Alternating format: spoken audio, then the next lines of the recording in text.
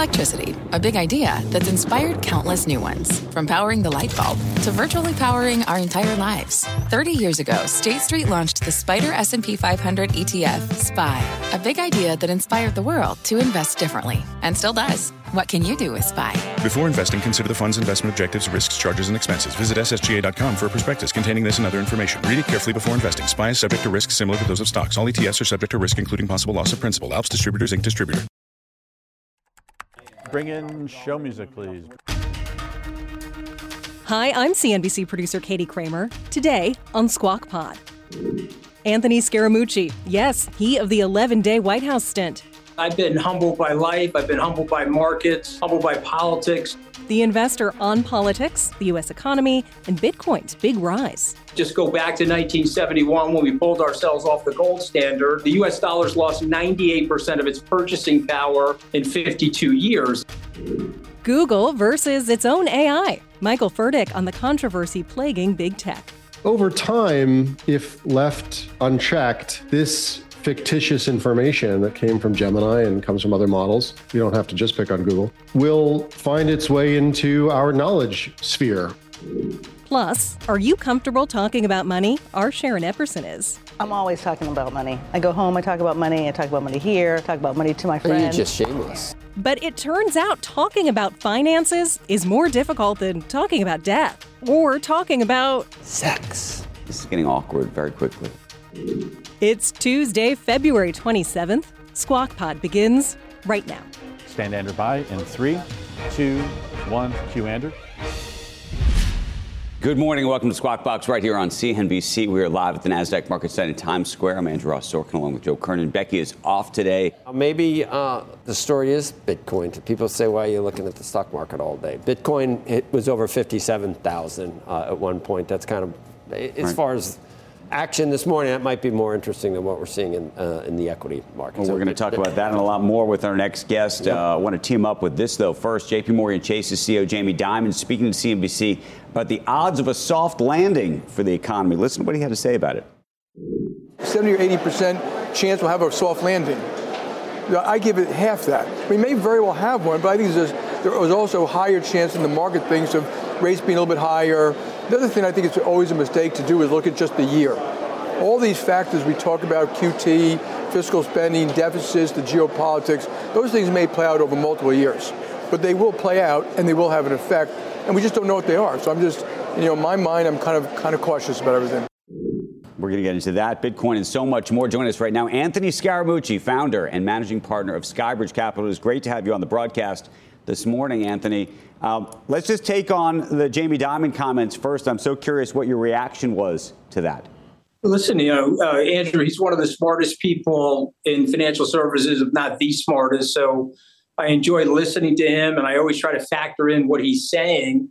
The economy does feel very strong. I don't see how the Fed, though, doesn't cut rates eventually because of the deficit spending problem that the U.S. is facing. And I think those rate cuts will save the economy from going into recession. But, Jamie's a very smart guy. He's smarter than me. And so I always listen to him. Of course, I'm at intellectual odds with him related to Bitcoin. But listen, anytime he speaks, I listen. He's one of the few people, including yourself, that I have on my Google alert. God bless you. Well, let me ask you this. You just mentioned Bitcoin. He is at odds with you on that subject. I'm not going to say he's been right about Bitcoin. He's probably been wrong about Bitcoin. He might have been right about actually the economy thus far, because he did say that he didn't think there were going to be interest rate cuts coming so quickly. And on that score, he has been 100% correct. On Bitcoin, he's been a lot less correct. We're looking at $56,925 on Bitcoin. We're now, about a month and a half, 2 months after these exchange-traded funds have been up and running and approved. Sort of walk through the math of where you think this all goes. Well, the first thing I would say, though, and, because I know Jamie does listen to your show, hopefully he catches this segment, I would just ask him to please do more homework, because people like Paul Tudor Jones or Stan Druckenmiller or somebody like Larry Fink, who's actually done the homework, were perhaps negative on Bitcoin prior to doing the homework. Andrew, it's a one-way ticket towards Bitcoin if you actually do the homework to fully understand the asset. But specifically, if you look at the last 14 years, you usually get a quadruple after a halving. And so Bitcoin right now is trading 57,000. I'm not sure where it'll be on or about April 20th when the halving actually takes place. But let's say it's at 50,000. That would imply over 18 months from the halving, a $200,000 Bitcoin price. So the price is going up primarily because there's not a lot of supply out there. And yet you're seeing these Bitcoin ETFs coming into the marketplace with 12 to 14 times what's available in terms of what the network is producing every single day. And so that's why you're seeing this price squeeze. And of course, you do have people that don't believe in Bitcoin that are short Bitcoin. And so they're getting wrecked right now. And I think that's the combination of why you're seeing such great price appreciation. We were talking to Mike Novogratz, I don't know, I think it was 2 weeks, about a week and a half ago. And he did make the argument that this is obviously, it's going to go higher, likely to go higher. Also said he could see a retreat before it goes higher. Right now, this is all adoption. This is new buyers coming in and being told the big picture story that you need to have this in your portfolio because we've got fiscal irresponsibility that's not going away. And this is a hard asset. And more people are believing, despite Jamie Dimon, despite Elizabeth Warren, that this is a hard asset. Where are you on that? Because I think there are a lot of people, frankly, who missed the bus this time round. They felt they were burned the first time round or the second or third time round. How do you see the trading pattern here? Again, I've been humbled by life. I've been humbled by markets, humbled by politics. So when I make these predictions, I'm often wrong, but I do feel it's going higher. It's very hard to figure this stuff out in the short term, but I'll leave you with this thought. If gold is a $16 trillion asset and Bitcoin has a lot of the same properties as gold, and I would make a case that it's better than gold because it's easier to move around, it should trade to at least half of that. It's at $1 trillion right now, and so that would be an 8x.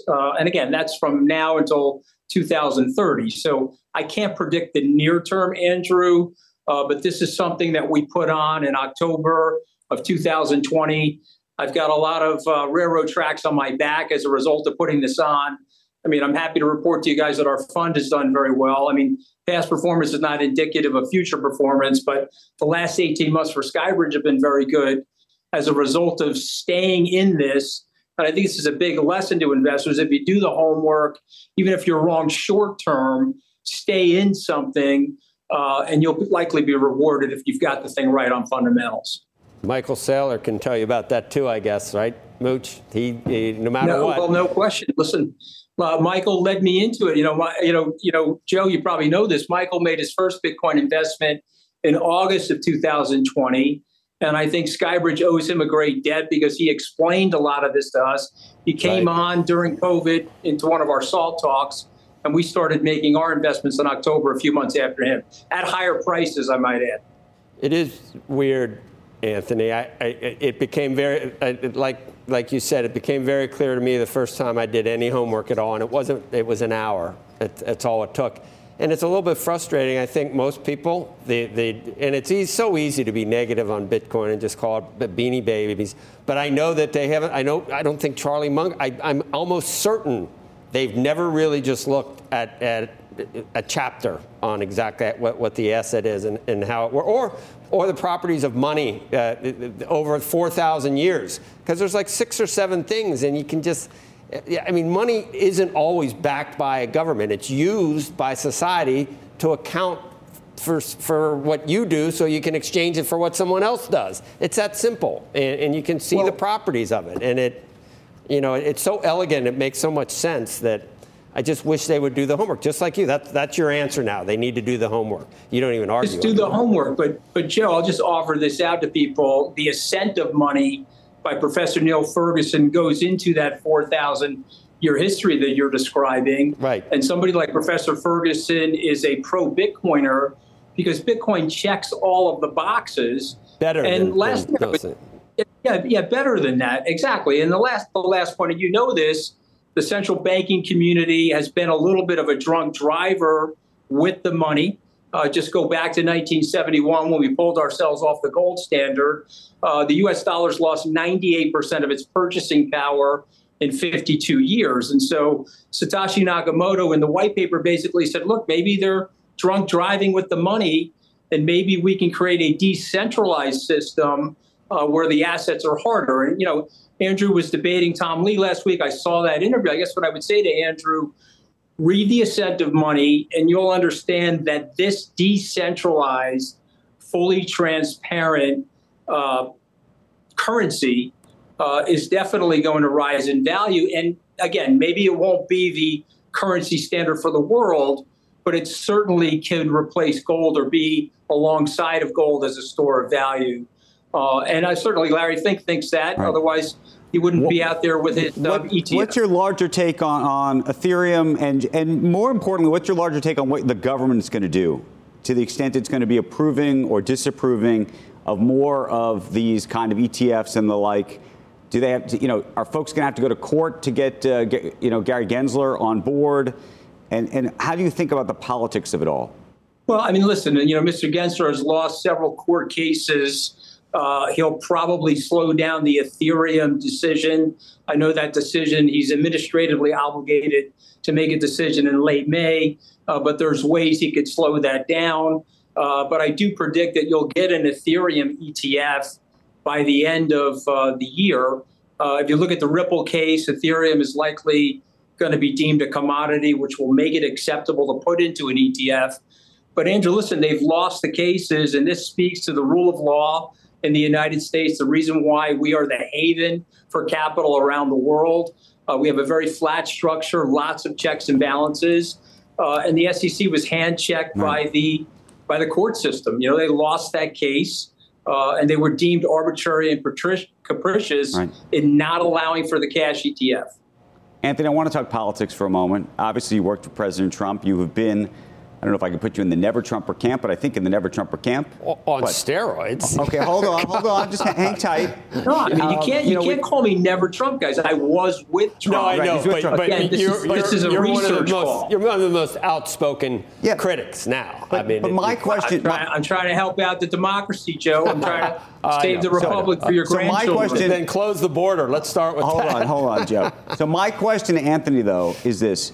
We're now watching, and including, we just had one of Vice President Pence's colleagues on the broadcast, who I think is very reluctant, frankly, to vote for Trump, but seems to be inclined to do so. There's a number of folks who I think who are hoping Nikki Haley might have a shot. I think they know she doesn't have a shot at this point, and they may very well switch too. And you saw Jamie Dimon's comments in Davos too. I think Jamie Dimon's comments were a little bit different than they were, because what he was saying there. He's saying Democrats shouldn't just write it that off. Was a warning. But he did say he was right about this, right about that. Sure, but he was saying that in the context. He wasn't saying that. I'm going to speak on behalf of Jamie, I think, for a second. I don't think he was saying he was right about this or that and go out and vote for him. I don't think that he was telling people. No, he wasn't. He said don't saying, demonize. He was saying don't demonize them. But I think there's a lot of people who have taken those comments and tried to twist them as somehow that he's voting for them or suggesting that they should.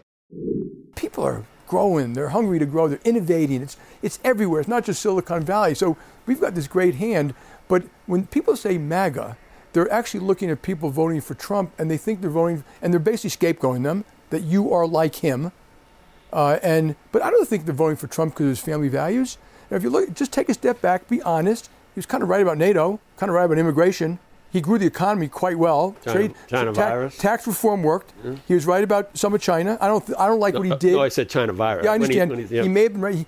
And I don't like how he said things about Mexico. I don't like, but he wasn't wrong about some of these critical issues. And that's why they're voting for him. And I think people should be a little more respectful of our fellow citizens. And when you guys have people up here, you should always ask the why. Not like it's a binary thing. You're supporting Trump, you're not supporting Trump. But Anthony, you're the guest. You don't need to hear us go on and on. What do you think about what's happening here? All right, well, there's a lot there. So let's just start out as you can't call me a never Trumper because I was with Donald Trump. Remember, I got fired after 11 days in the White House, but I did spend 8 months on the campaign, did 71 campaign stops and countless media hours of advocacy on his behalf. But again, this is, just like research on a security. If you look at his behavior, You look at the things he did in the White House, how he handled COVID. You look at the insurrection on January 6th. Donald Trump is not going to beat Joe Biden. He doesn't have the crossover vote in the Republican Party.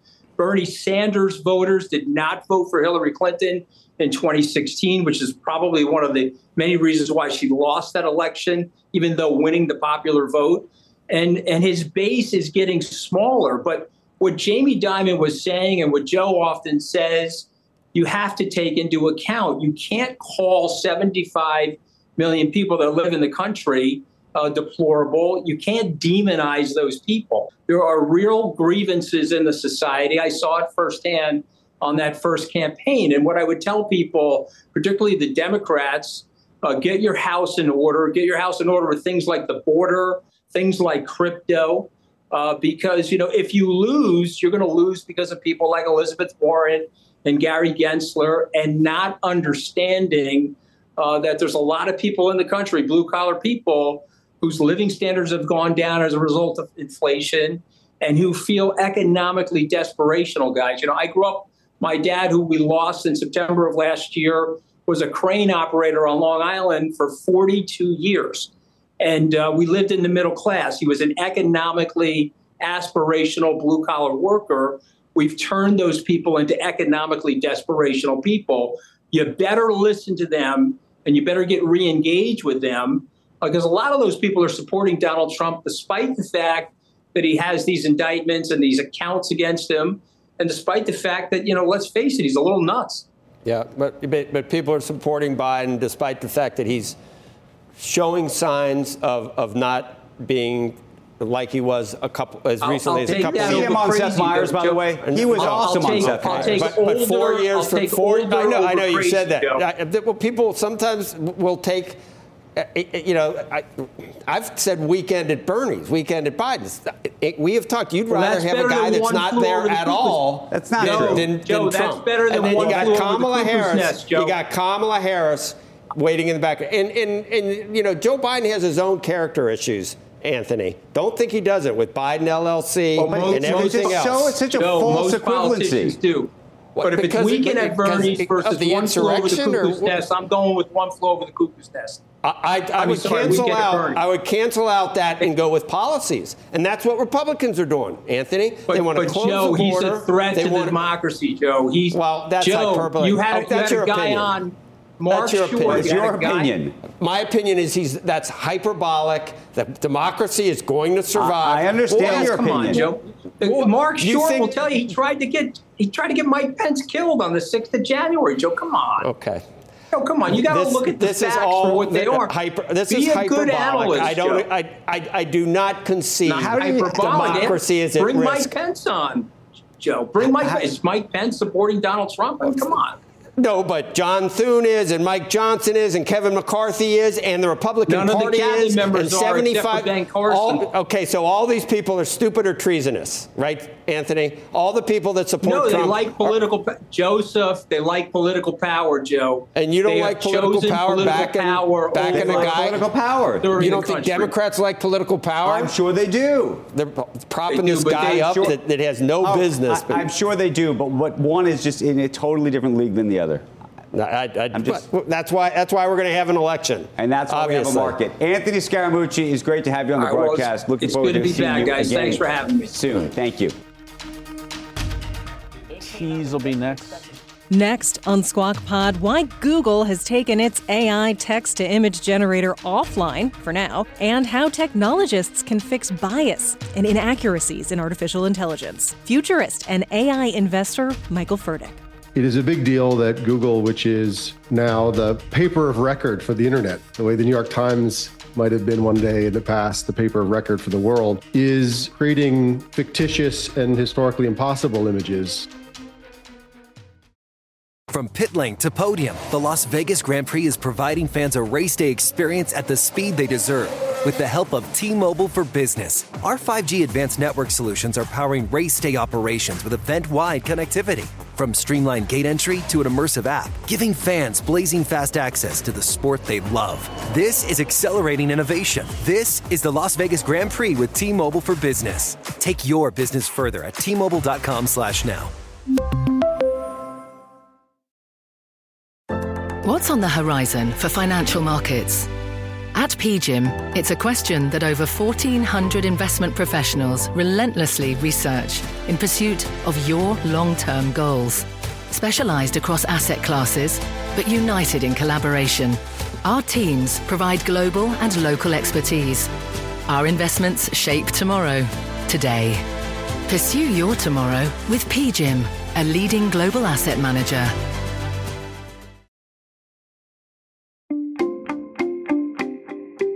Welcome back to Squawk Pod. I'm producer Katie Kramer. Google has had a month. In early February, the company rebranded its AI as Gemini and launched a text-to-image generator. The rollout, part of a huge deal for AI abilities, as CEO Sundar Pichai explained to our Andrew Ross Sorkin just a few weeks ago. Gemini Advanced has access to Ultra 1.0, which is our most capable model till date. It just gives you more capabilities. It's particularly good at complex queries, multi-turn queries. It has very good workspace integration. It is built from the ground up to be natively multimodal. So when you attach images and query, it really shines. You can use the Gemini app on your phone and say, tell me more about what I'm seeing on my screen. So it's really capable along those dimensions. But then the issues began. Users started posting online inaccurate and questionable responses from the image generator, and a few went viral on social media. One post, a screenshot of a user asking Gemini to show a German soldier in 1943. The tool depicted a racially diverse set of soldiers, all wearing German uniforms. A request for a historically accurate depiction of a medieval British king yielded pictures of rulers diverse in race and gender as well.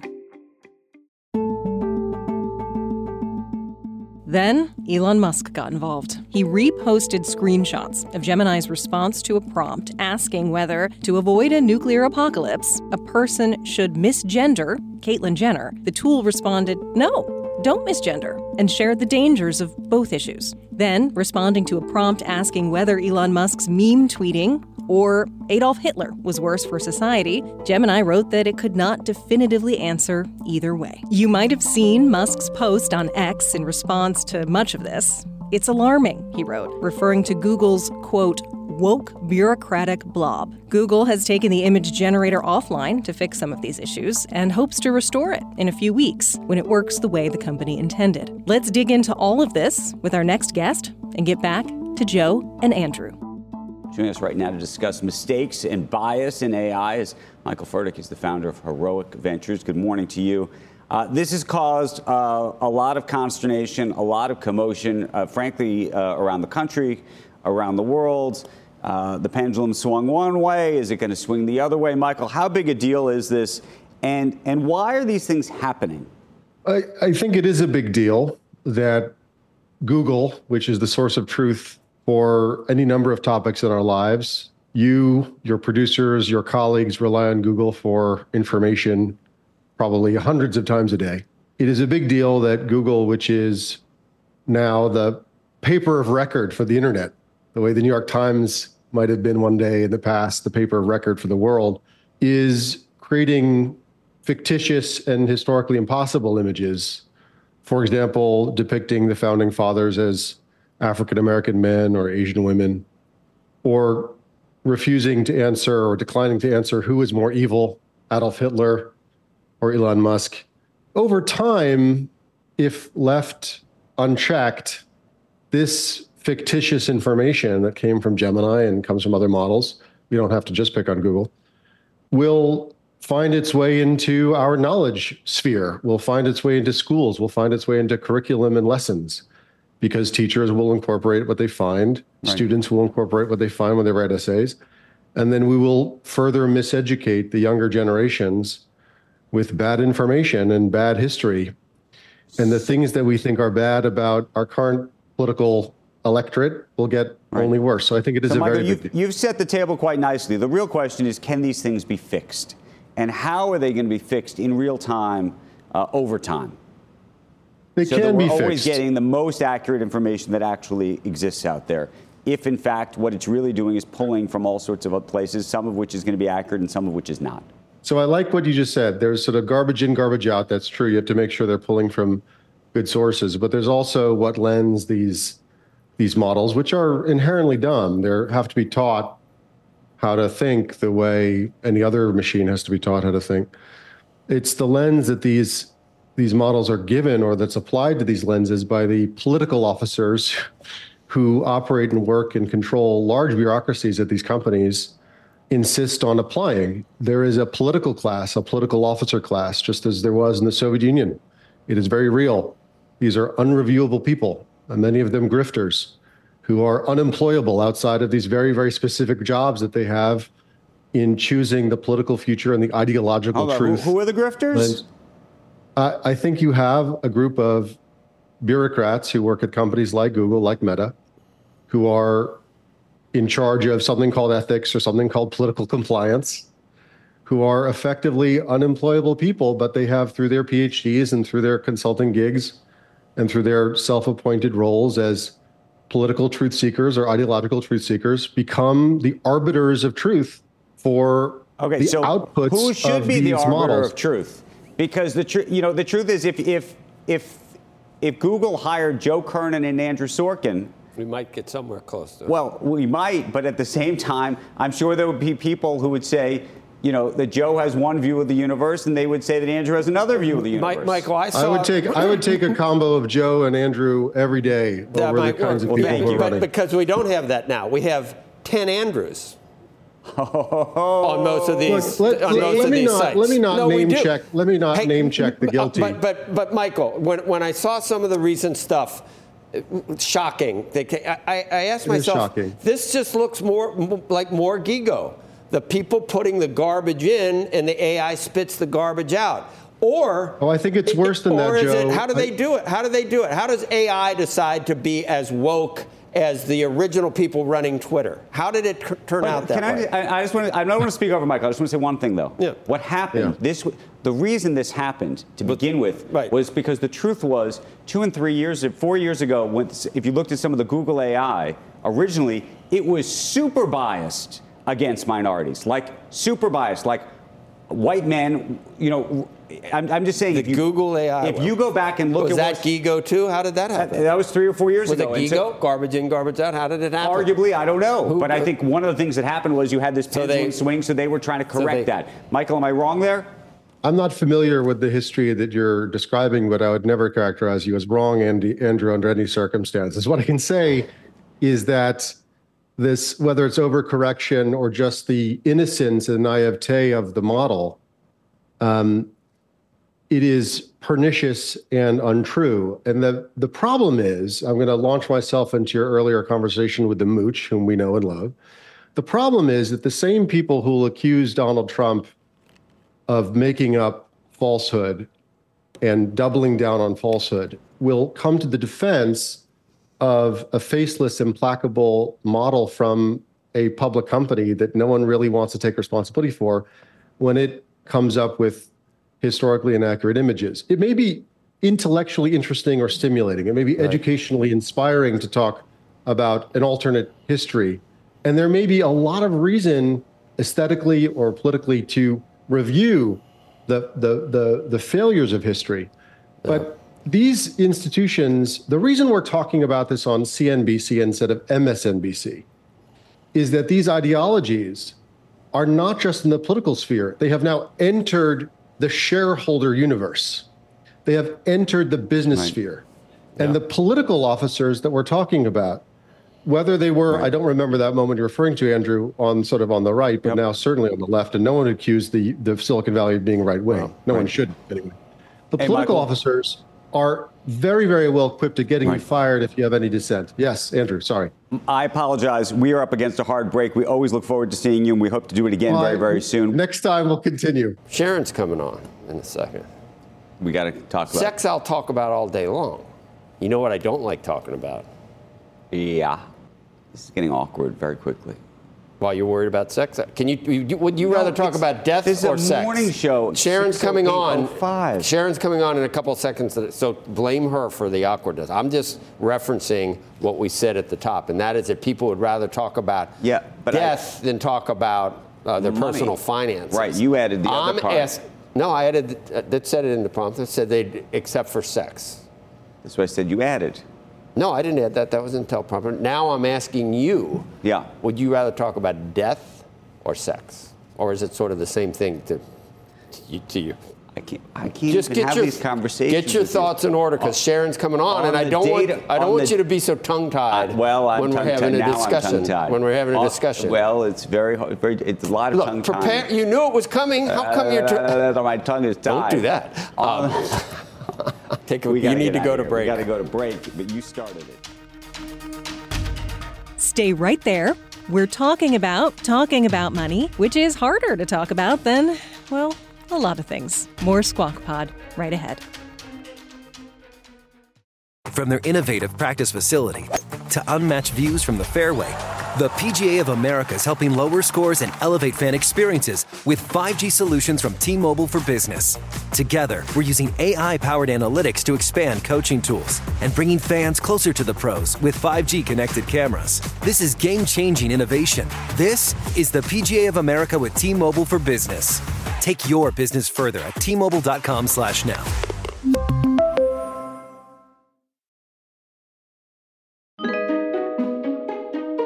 You're listening to Squawk Pod. Here's Joe Kernan. Let's talk about money. I mean, this is CNBC. A new survey by Wells Fargo finds that discussing personal finance is harder than talking about religion or even politics or death, but almost as hard to talk about. Not on this network, it's not hard. Talking about money. No, we talk about it a lot, right? All day long. The other stuff is hard for some people. Yep. Okay. Talking about money is what CNBC's senior personal finance correspondent Sharon Epperson does best. So, Sharon, take it away. Well, Joe, we're talking about a Wells Fargo study, and they did a deep dive into how people feel about money, surveying just over 3,000 adults, about 1,800 women, and 1,600 men. Now, when asked directly about the difficulty of talking about sex compared to finances, 47% say having an open and honest conversation about their money is more challenging than discussing their romantic life. Half of women are reluctant to talk about money because they consider it a private topic, compared to 41% of men.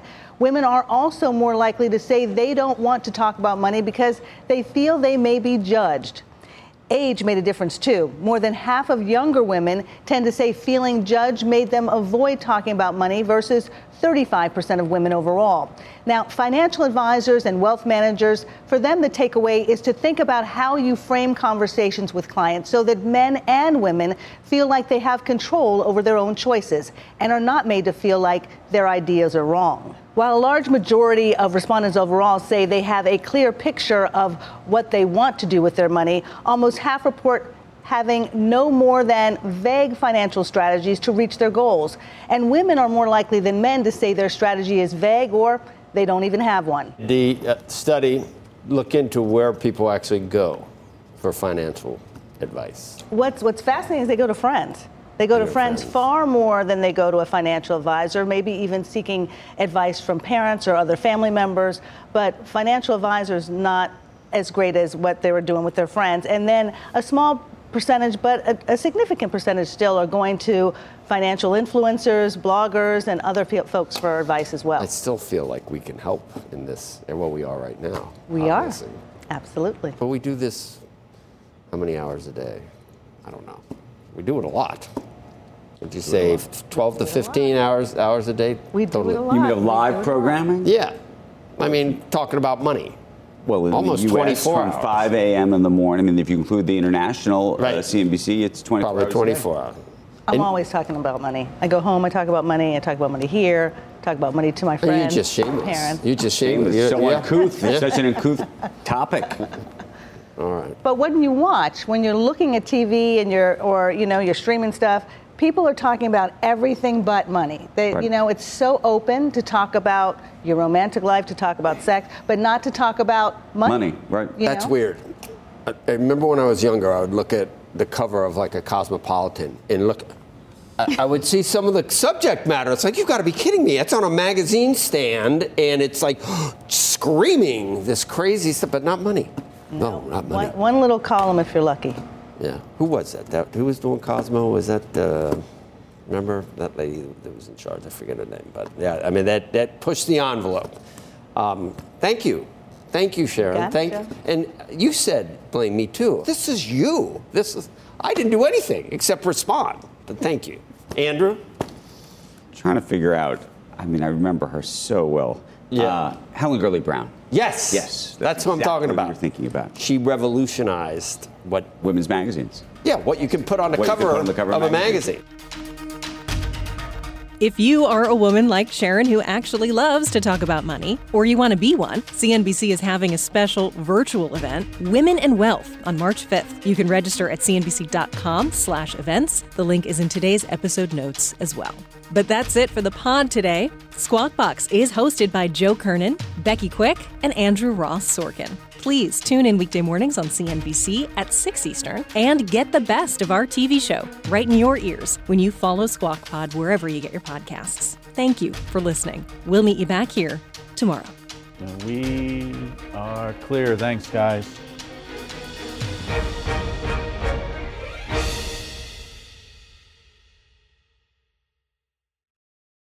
From pit lane to podium, the Las Vegas Grand Prix is providing fans a race day experience at the speed they deserve.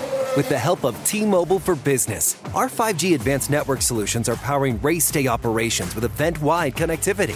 From streamlined gate entry to an immersive app, giving fans blazing fast access to the sport they love. This is accelerating innovation. This is the Las Vegas Grand Prix with T-Mobile for Business. Take your business further at T-Mobile.com/now.